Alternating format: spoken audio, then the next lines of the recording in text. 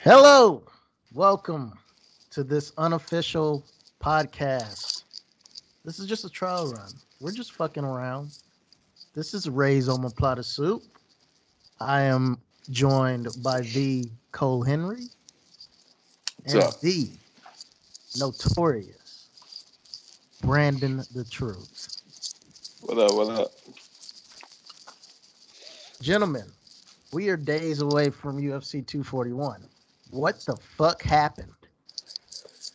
I'll be honest. The first few fights on the card started off kind of slow with decisions. And I was like, please don't let this, be a flat card. And then it turned up and never turned down again. That shit was wild. Yeah, a couple of good fights though. On the prelims, a lot of decisions though. A lot of the first six, I think, were decisions. You're right. You're right. It was looking to be one of those cards, man. Like it was so stacked. Like everyone was so hyped. And then, although the six fights were entertaining from my point of view, I know a lot of people weren't really feeling Hannah Cyphers and whatnot, but I thought even that fight was kind of scrappy towards the end. No, I thought she did good. I thought King and Davis was a good fight. I thought Kenny and Bermudez was good. Man, The Bermudez close fight was pretty good. Very too. frustrating. Yeah. Yeah, I expected him to win that fight, but it Kenny, just seemed like he never got like in the second gear. I don't know. It was weird. It's like he kept thinking that something was going to come, and it just never came. And I don't know. He kind of just lost that decision. That was disappointing for sure. Yeah, no, you're right. That was probably the most disappointing performance of the night, if you ask me. But it could have just been kudos to Kenny because he threw a lot of interesting looks at Manny Bermudez. I didn't realize how good at judo Casey Kenny would be. And man, he was tossing the shit out of Manny, like all over that mat.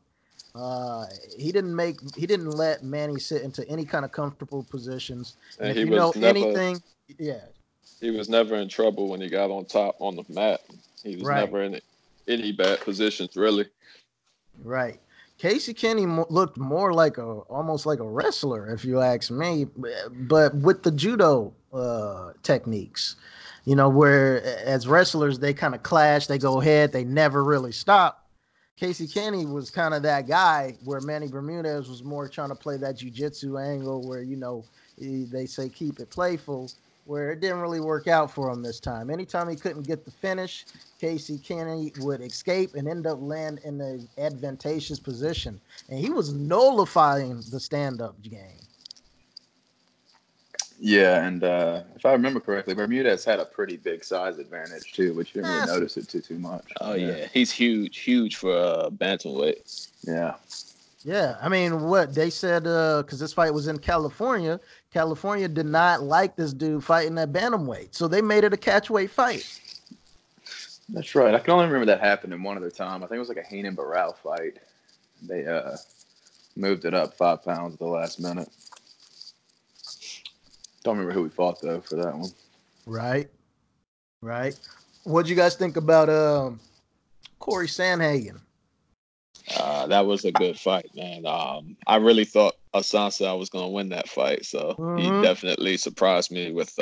I knew he was going to be aggressive, and I knew he's technical and can move, but I just thought Assunção's experience was going to overcome it, and I thought Corey Sandhagen did a good job, even when it went to the mat. So it was crazy. Yeah, good all around performance. Very impressive. Yeah, I pretty much had the same thoughts. I like Sandhagen. He looked good, or he's pretty much looked good in every fight he's had so far. But Assunção's just one of those dudes that pretty much beats everybody except like the absolute cream of the crop. So I kind of thought that Assunção would win too, but it was pretty evident, pretty early on that Sandhagen's for real.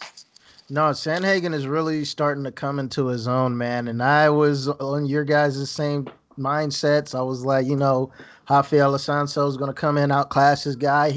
He's a newly found American top team trainee. So, he spent a lot of time, we're wondering about the game plan and the IQ going into this fight. And man, Corey Sandhagen at 12-1, we can't really doubt him anymore, right? No, he's super. He's just super creative. You know, he kind of reminds you of like a Tony Ferguson type guy, just in the sense that he might be in a standard position, but you never know what he's going to do to get out of it or to advance from there. So he's exciting, and he's definitely good. Right, Yeah, I'd right. like to see him. I'd like to see them match him up with somebody who's going to be more aggressive than the Sunsao. Sunsao weights a lot. I'd like to see him Mm-hmm. against Pedro Munoz type fighter Mm. next, or Aljamain Sterling, who throws a lot of strikes. Somebody who can Yes. match his pace a little bit, and I'd like Mm. to see how he does that. Yeah, no, one thing that kind of stood out to me when he was fighting Assunção is that he was so much longer than Assunção. And that didn't really show on the statistics. But when you I saw them in there, he just maybe it was just the style he was fighting out. You know, I'm not a striker. Brandon, you probably could tell me a little bit more about that. But I don't know anything about how he made himself so long in there. Was it just the switching of the stances, you guys think? Well, I mean, at 5'11", he's already a really tall bantamweight fighter. I mean, he's my height, and he fights about three divisions under me. Right, right. So Yeah. he is a really big bantamweight. I think size wise, like Aljamain Sterling could probably handle him a little bit better. I mean, a Sun South short. He's only 5'6". Mm. So Mm. I think that played a lot into it because the Sun South's used to being able to counter. And he just couldn't do it on fight night. He couldn't counter, even though Sandhagen was aggressive. Uh, the counters just wasn't coming in. Right. Now, before we move on to the main card, we really can't move on to the main card before talking about the only guy that gave us a finish on the prelims. He was a Short notice debut too. fighter. Short notice. How did he do it? Uh, First off, the knockout was awesome. My favorite part of that whole performance, though, was when he got on the mic post fight and like apologized to Devontae Smith, but he was like, "You're young. I'm 34. I need to win now so I can get this money." I just thought that was pretty funny. Um, but Real. yeah, I mean, It's real. Devontae, what's that? That's real. That's real. No, he was spitting that real stuff. I totally got where he was coming from. But as far as the fight, you know, Smith was the biggest favorite on the card. He was like I think minus one 1,000. thousand favorite, Yeah. yeah. And Yeah, by far. it was interesting because it kind of seemed like they weren't going full speed early on, and or they weren't necessarily committing on a lot of their punches. And then I was kind of surprised when the knockout came because you could hear Worthy's corner was hollering at him to I forget exactly what they were Because saying, they but did basically, some glove touch. They did like some glove touch, and they were saying, "Don't do that" or something like that. yeah, you know, and you hear that, and then like a minute later, he just KOs him. So that was an awesome performance for him. Hmm. Yeah, it was a nice short left hook over Devontae's jab, I think it was. It was just a good short punch, and early on you could tell that they trained together and that they were Mm. just kind of filling it out. But yeah, that was a really good performance, I think. Good debut to be an underdog and come away with a first round knockout. Yeah. No, I agree. I agree. Like I said, he put a stamp on the prelims and made it more interesting to go into the main card, which led us off with the Derek Brunson Ian Heinick fight. Man, I don't know what to take away from this fight. I think it's just more Derek Brunson doing Derek Brunson shit. I like Derek Brunson, but I don't always like his fights. He's from North Carolina. That's where I'm at. So I try Word. to root for him and Hannah as well, who we talked about earlier. But Mhm. yeah, he's hard to watch sometimes. He's tough to watch, man. He had a pretty interesting slam, didn't he? Like lift old boy up and slammed him. So that was pretty good. Derek Brunson's Yeah, got some good the grappling. switch head kick he got hit with in the first round was probably the best highlight of the fight. Oh yeah, what's up with the comb over though? Why is it? What is he doing out here, man? That shit was pretty funny. He was balding in the cage. I guess he heard people talking about it. Ah, yeah, this needs to end today, Derek. God, just cut it bald, bro. You won't look that bad. You probably look good with the bald. He's just holding on to the hair. He's got to let Yeah, that. yeah, yeah. The head kick probably was the highlight of the fight. It's interesting though because if you remember, he had like a 6 or 7 fight stretch where was knocking everybody out in like the first round. He had a really good run there for a little bit, but then he lost a few, and he had that Adesanya loss, a couple of bad losses. And I think a lot of people kind of wrote him off. Ian Heinisch called him out, which, probably probably means that he thought he could get that win. And, I think Derek Brunson showed that he's still got something left in the tank, even if it isn't always super exciting. True. Yeah, and in that knockout streak, he beat some really good fighters too. He beat Ed Herman. It was Sam Alvey, Uriah Hall, Daniel Kelly, and Lyoto Machida as well. That's a nice little list. Yeah, that's a nice little tough fighters on that list for sure. Tough fighters on that list. Well, shit, hey man, we 10 minutes into this podcast. We getting settled in now. We going into the next fight. KO. Boy. That's your boy? Yeah, that's my man. He's from Maryland. That's where I'm from. So that's your guy? Hey, bro, what's up with Team Lloyd Irvin, man? What's going on with that? We ain't gotta talk about that. Why he gotta be doing that? All right, yeah, we're not gonna do that on this podcast. Cole knows. He knows I'll go on a rant. The second I saw that he was with Lloyd Irving, I instantly thought about you, Ray. I was like, oh, he's fucking hot right now. Bro, I was screaming at the TV. The thing is, a lot of people hate on people that's coming from Lloyd Irving's camp, but really, it's the only legit place to train if you live in Maryland or Virginia. It's the only real place you're gonna get the best jiu-jitsu, the best MMA training. If you're a pro, you lay there for free. It shouldn't be like that, though.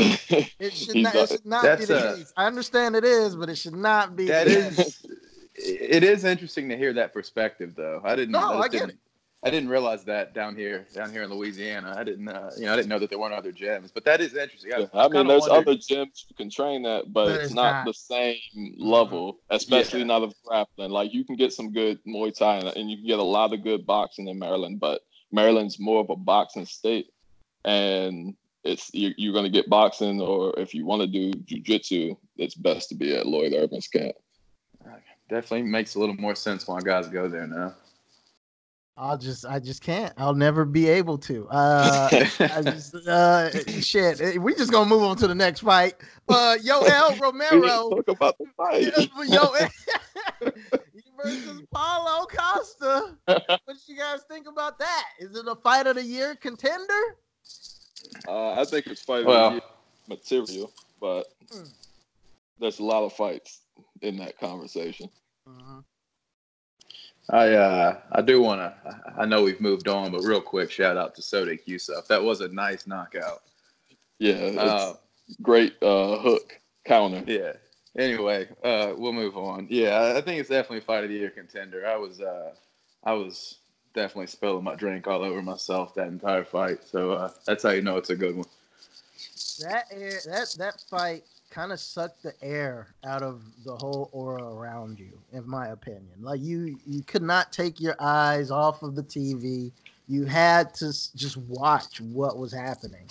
I'm still completely blown away.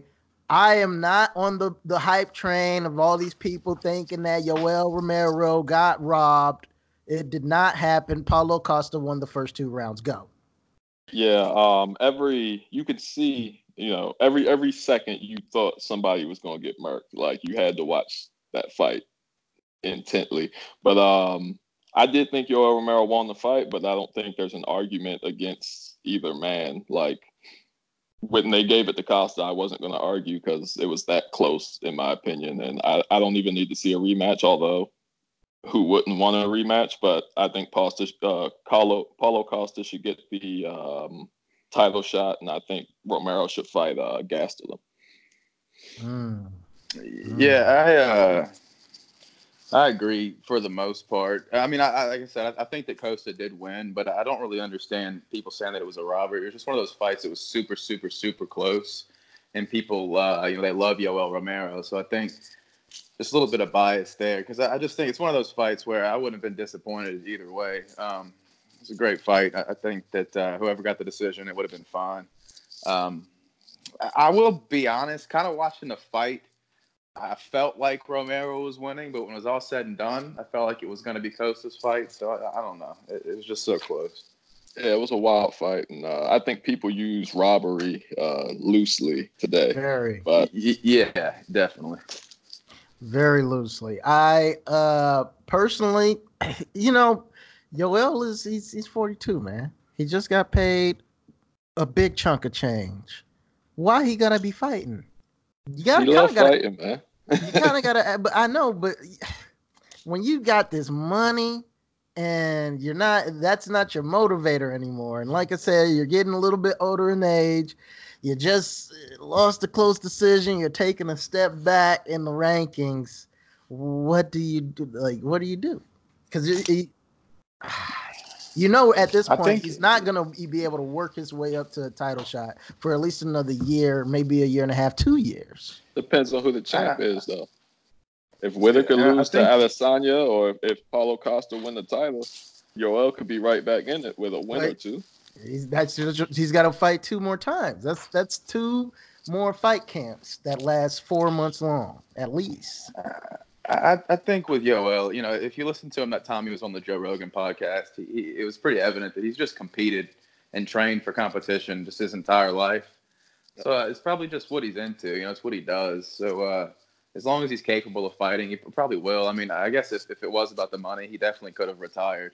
Or he could have come in 10 pounds over or anything. But he showed up in good shape, and he put on a hell of a fight with a dude that, if you think about it, generally a 27-year-old dude that's as good as Costa is going to beat a dude that's in his early 40s. It's just generally the way it goes. You're right. But Romero was just, in there with him. I'll tell you something. My uncle's 42 years old. If he's the same age as Paulo Costa, as Yoel Romero, they seem very different. But I don't know.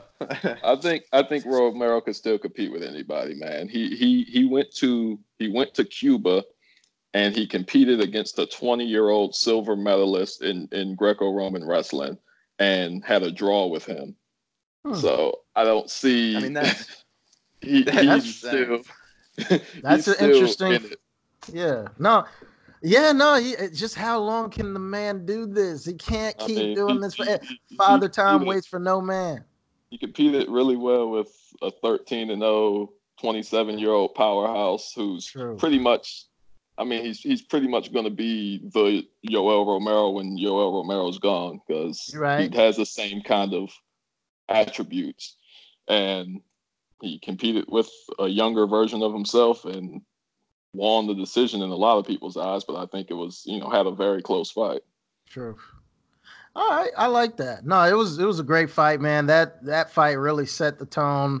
It was like, what was that night? It was almost like the night we got Adesanya, Gastelum, and then right after that we got Poirier, Holloway, where we kind of get these back-to-back bangers. Because right after Costa Romero left, we had to get ready for Nate Diaz and Anthony Pettis. What was your guys' biggest takeaway from that fight? I'm disappointed. He's mad. Tell me why you mad, Brandon. Why you mad? I'm not a Nate Diaz fan, but no, he looked good, man. I thought the first round Pettis was doing good. Landed that head kick, but apparently the head kick broke his ankle. But he landed that head kick. He landed the better strikes, and for some reason in that first round, it didn't look like Nate Diaz was taking the punches too well. I thought it was a little weird, and he went for a takedown and got it, and that was also strange. I didn't expect that from Nate at all. But in the second round, he picked it up. He went from there and just never slowed down after that.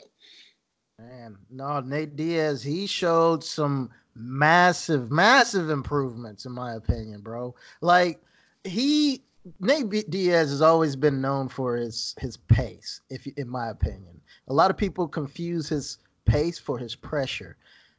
Last night, this past Saturday, he showed pressure. He showed high IQ pressure. He was standing in the pocket, but constantly putting Pettis on the back foot the entire time. And that's something that he wasn't doing before. He would put this pace on guys where he would hit them with these combos and be in and out, but he would always stay in the pocket. This time he was backing Pettis up against the cage. And I don't know if that's just a clash in matchups because of that happened, because Pettis does kind of move around a lot. But man, Nate Diaz was constantly moving forward, and Pettis wilted to that pressure eventually. Yeah, I think that's that's kind of just been the way to beat Pettis. I kind of thought, anytime Nate Diaz fights a guy, it always seems like one of the logical things you would want to do is try to target his legs, because he just doesn't really check kicks a lot. He just kind of plunges forward. And so I kind of thought that maybe Pettis would try to do that a little more than he did. And he didn't do much to keep Diaz off of him, and he basically just fell in. You look back at the Michael Johnson fight or the Donald Cerrone fight. It wasn't as bad, obviously, but if you let Diaz charge forward, it's just very difficult to beat him. And Right. And it is wild to think, Diaz, he has fought at lightweight, and he's a decent sized welterweight. But Anthony Pettis, I mean, he fought at 145 before. I know he struggled to get there. But I don't really know what to take away from it, because it was a welterweight fight between two guys that, maybe are better at lightweight. I don't know. I mean, that's a different argument we could have. But anyway, I think Diaz comes away from it in a really good position to, I guess, maybe end up with the Masvidal fight, or who knows. Yeah, leg kicks is definitely a must if you're going to fight either one of the Diaz brothers. It slows down their forward pressure. But Pettis said he broke his foot on that head kick in the first round, and I'm thinking that might be why he didn't throw as many leg kicks. Nate Diaz did check a couple of them as well, so credit for actually checking kicks in this fight. He did. He looked, there was a couple of them. He did look better. I mean, he really did look like he'd improved. And also, that's a good point about the broken ankle on Pettis. You just mentioned that. I'd already forgotten it. I think out of Anthony Pettis' 9 current losses, he has broken some part of his body in all 9 of those fights. How undurable can you be as a fighter? Yeah, it's a bad look. He's gonna have to do something to, I don't know what you can do to make your bone density any better, but he just breaks something every fight, it seems. Yeah, man, maybe work on your technique. I don't know. Throw better punches or drink something. Milk. Because, man, milk is key. He's kicking the wrong part of the body, or he's hitting wrong. I've heard boxers critique the way he punches. Yeah, and I mean, when you want to land with the shin when you're kicking. If you're landing with the ankle, that's a problem. Yeah. But you can't really control that. If Diaz was moving away, he was throwing the head kick. Happens sometimes. Yeah, man. You're right. Yeah.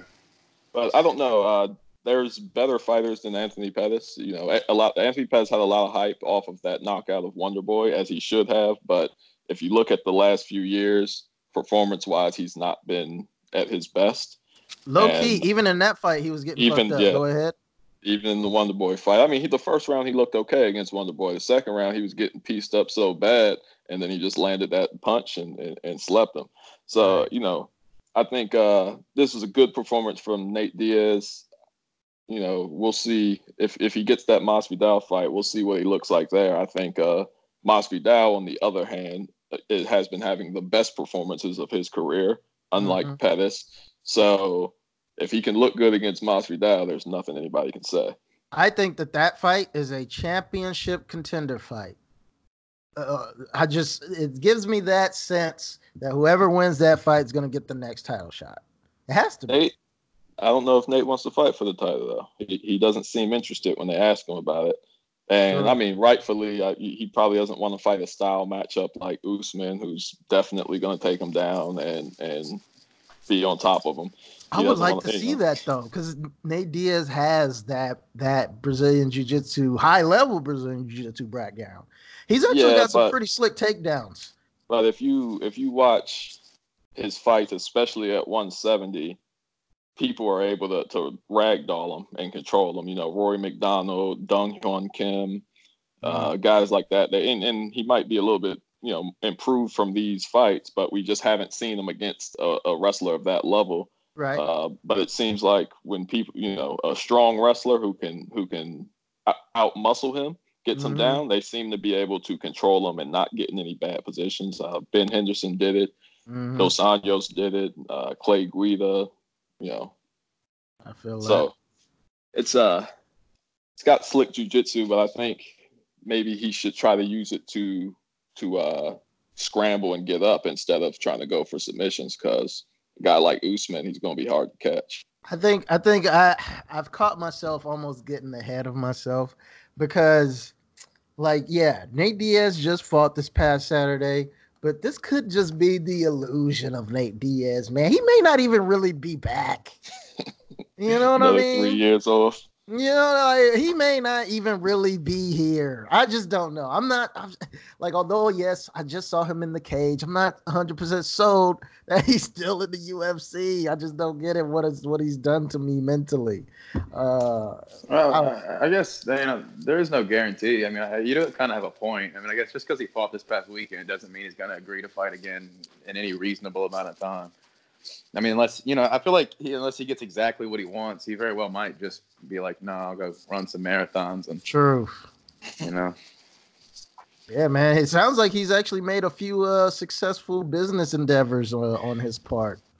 Yeah, he's a fascinating dude for so many reasons. Like, it's like on the surface, he just seems like he's a total moron. But then when you get through the layers, it's like both Diaz brothers seem like they seem like they know what they're doing. Oh, yeah. For sure. Oh, yeah. You're right. Well, on that note, we will go ahead and move on to the main event of the evening. Go ahead, Brandon. What happened? That's a good fight, man. I'm not a big heavyweight fan. It's not a division I get excited about, but that was probably the best heavyweight fight I've ever seen. It's up there for sure. It's going to be top 5 heavyweight fight I've ever seen. Yes, I agree. I think early on, man, Daniel Cormier he had his foot on Stipe Miocic's neck.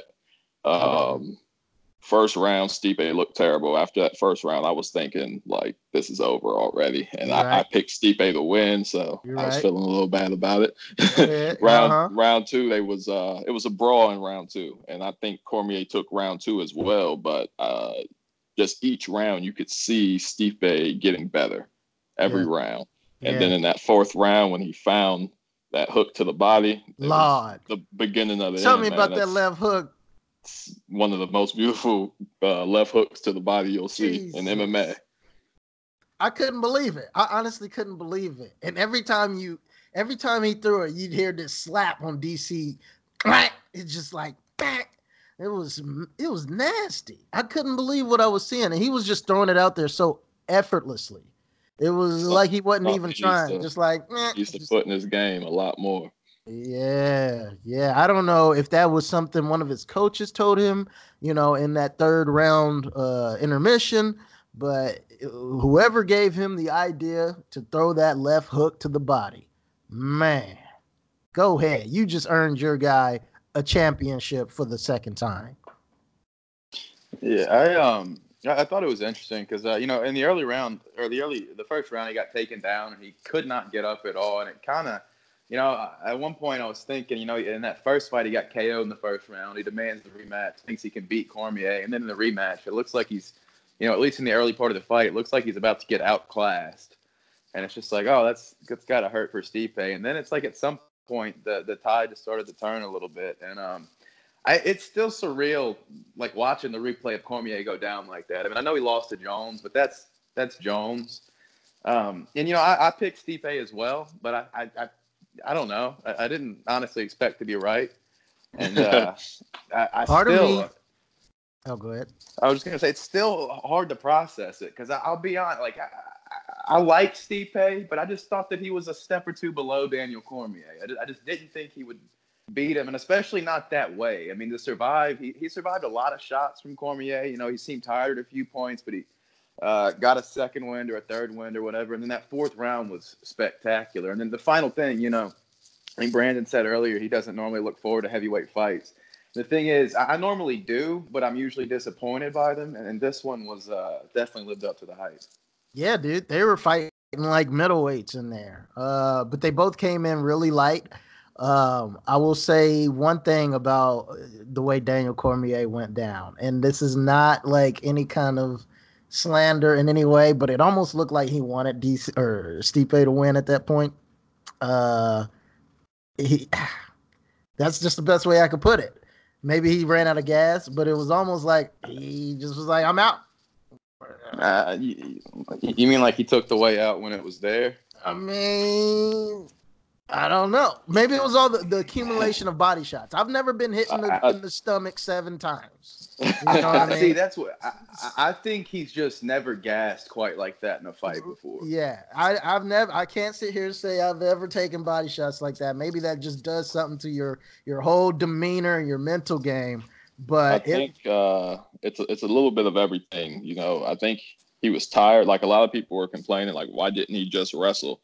Right. He was tired. That's why he didn't wrestle. It's a lot easier to throw punches than it is to shoot for takedowns. Right. So he was tired, and you could tell by the fact that he wasn't wrestling anymore. He wasn't moving his head as well. Like, he was already tired. I think in the 4th round, once those body shots started landing, it takes a toll on you. I mean, from experience, for me, headshots rarely hurt me when I'm fighting or when I'm sparring. Body shots are the ones that get you. And those are a lot of body shots from a big dude who can hit. So yeah. It's not surprising that after all that, and I don't think he quit, but he was backing up, and right. he got clocked with some more punches, and right. ref's gonna stop it if you can't defend yourself. You're right. No, that's exactly what it looked like. No, you're 100% right. You hit the nail on the head, sir. I did not mean in any way, shape, or form for anyone listening to this podcast. I did not say that Daniel Cormier quit. I just said hey man, you got hit in the stomach like 7, 8 times. You're in the corner. Maybe it's time to just take a little knee. I just don't know. He got creamed and he should retire. Y'all see that article? What the hell was that? That's wild. Terrible headline. I don't. You could maybe write that somewhere in the article, but don't put that in your headline, man. Yeah, and then you say he should retire. Come on, because he really honestly has options. This gives him. He was winning. He was winning early. I mean, he just got tired, I think. There is 100% hype for the trilogy. Yeah, MMA fans are a very fickle bunch. Absolutely ridiculous people for the most part. It's like a guy that's won 30. Like when John Jones eventually loses, if that happens, people are going to come out and be like, see, he was never that good. Like that always happens with MMA. Anytime a guy loses, it's like people, no matter what the guy did in the past, people come out and they're like, yeah, I told you he wasn't that good. It's just ridiculous. Yeah, I said a long time ago, I remember I posted it. I said, MMA fans, they overrate anybody who's winning and they underrate everybody who loses. Yes. If you lose, you suck. If you win, you're the greatest of all time. It's like right away. Like it doesn't matter who you beat. If you're winning, you're the greatest. If you lose to the greatest of all time, then you suck. Crazy. No, I agree. Any other massive takeaways from that event? It was the biggest MMA card in California. What, over 3 million they sold.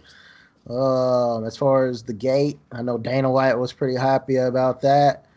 Man, we're off for the next week. I mean, I know we got other MMA. What do you know about that, Brandon? There's not a lot going on. Well, tomorrow, Dana White's Tuesday Night Contender Series. Oh yeah, I thought wasn't there some ONE FC going on or no? It's not going to be next week, but there's ONE Century is coming up, and that's one of the biggest cards of the year.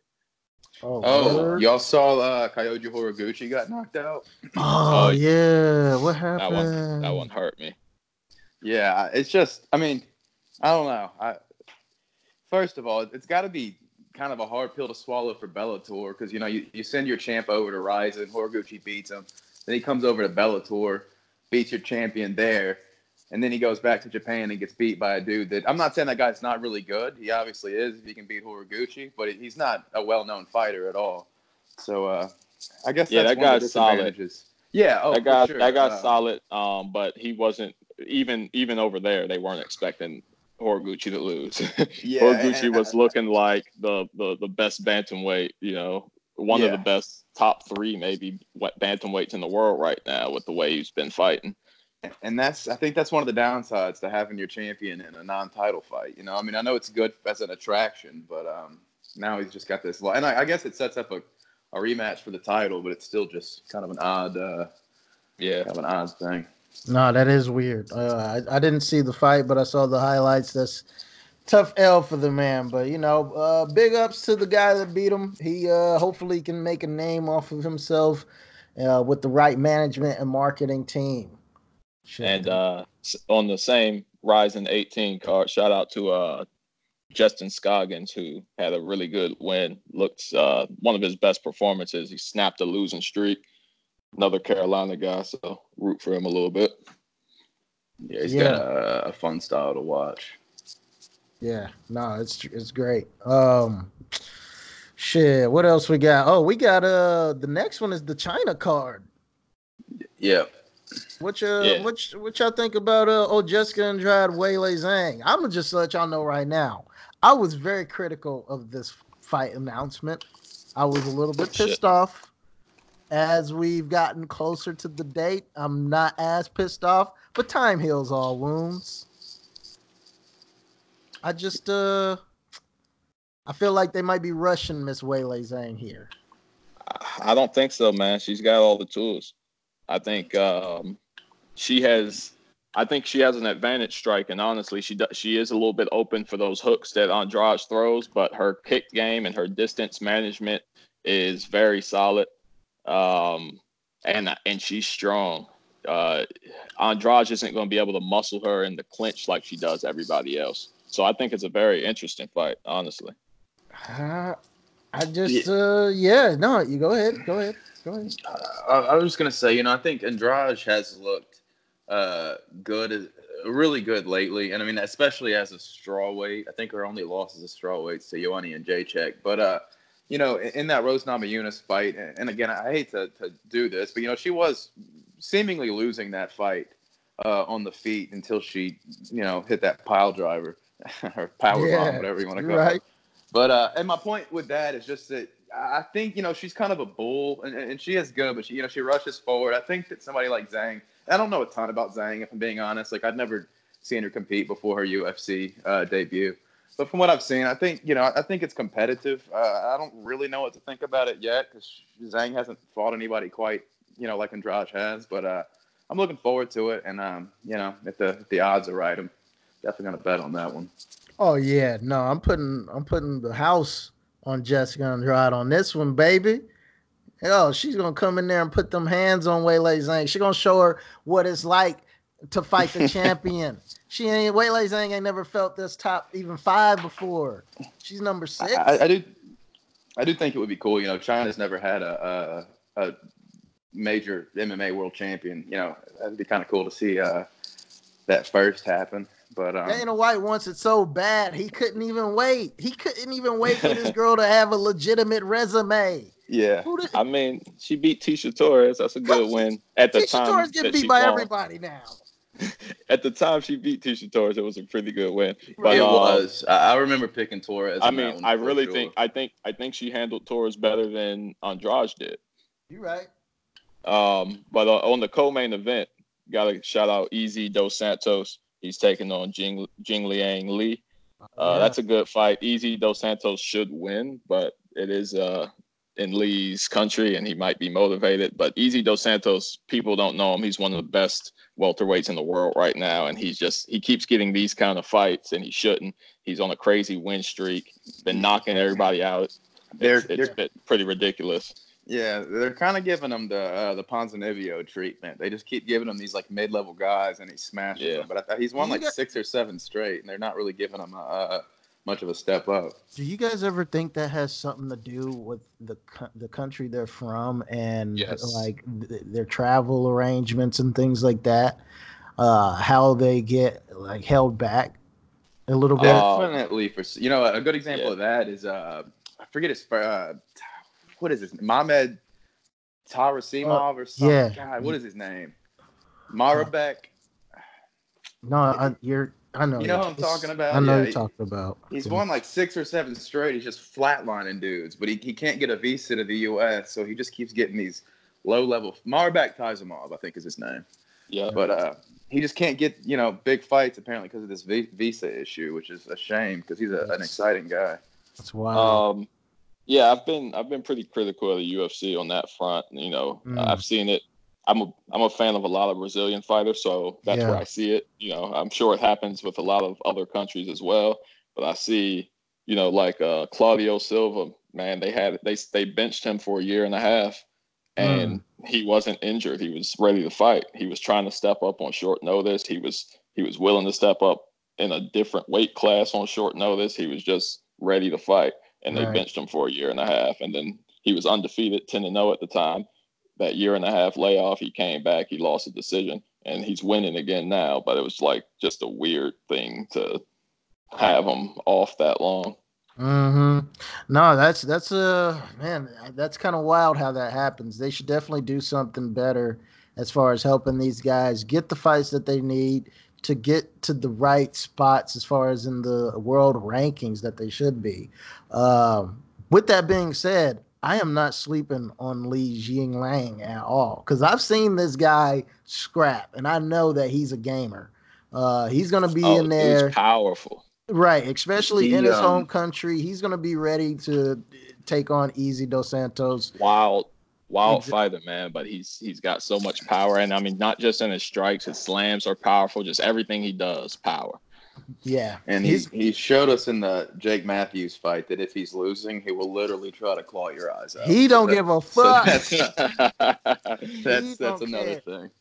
He does not care about your whole life situation. And now that he's in China trying to fight in the co-main event, give you guys a really nice pop before Weili Zhang comes out, I think he's going to pull off the upset. He's been, I mean, throughout his UFC career, he has been fairly consistent. So, I'm definitely looking forward to it. But Dos Santos has been on a tear for sure. Oh, yeah. What do you guys think about, I'm just looking down, one more fight here, Derek Krantz, Keenan Song. Because I saw Derek Krantz is like a massive favorite here, and I can't really agree with that. No, Keenan Song's legit. I think it's a closer fight than the odds are going to tell you. Yeah. I think a lot of the odds makers are looking at Derek Krantz's wrestling, and I'm looking at Derek Krantz's gas tank. He's flying to China. He is going to be in enemy territory. And, man, Keenan Song is just as much of a gamer as any of the Chinese guys you're going to see on this fight card. Yeah. I think about Krantz, I don't know if y'all pay much attention to LFA, but back when it was Legacy FC still, he was a pretty good welterweight for them, and he would fight in Bossier City, which is a couple hours from me. So I would watch a lot of his fights. And he is a good wrestler, and I believe he has a jiu-jitsu black belt as well. But, I can't say that I've seen all of his fights, but, the way that he gassed in that fight against Vicente Luque, he does tend to have that problem. And, on the lower levels, he's still able to win because he's not fighting such good competition. But I agree. Keenan Song's a young guy. He's got a lot of pep in his step, if you will.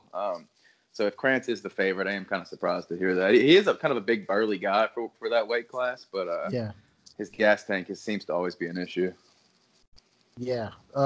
According to the statistics here, Keenan should have the height advantage. He's 6 foot to Derek's 5'8". I had no idea Keenan Song was that tall. Yeah, he's a pretty tall guy. Wow. I don't know why. Wow. Okay. Yeah, and I always take into account like the jet lag.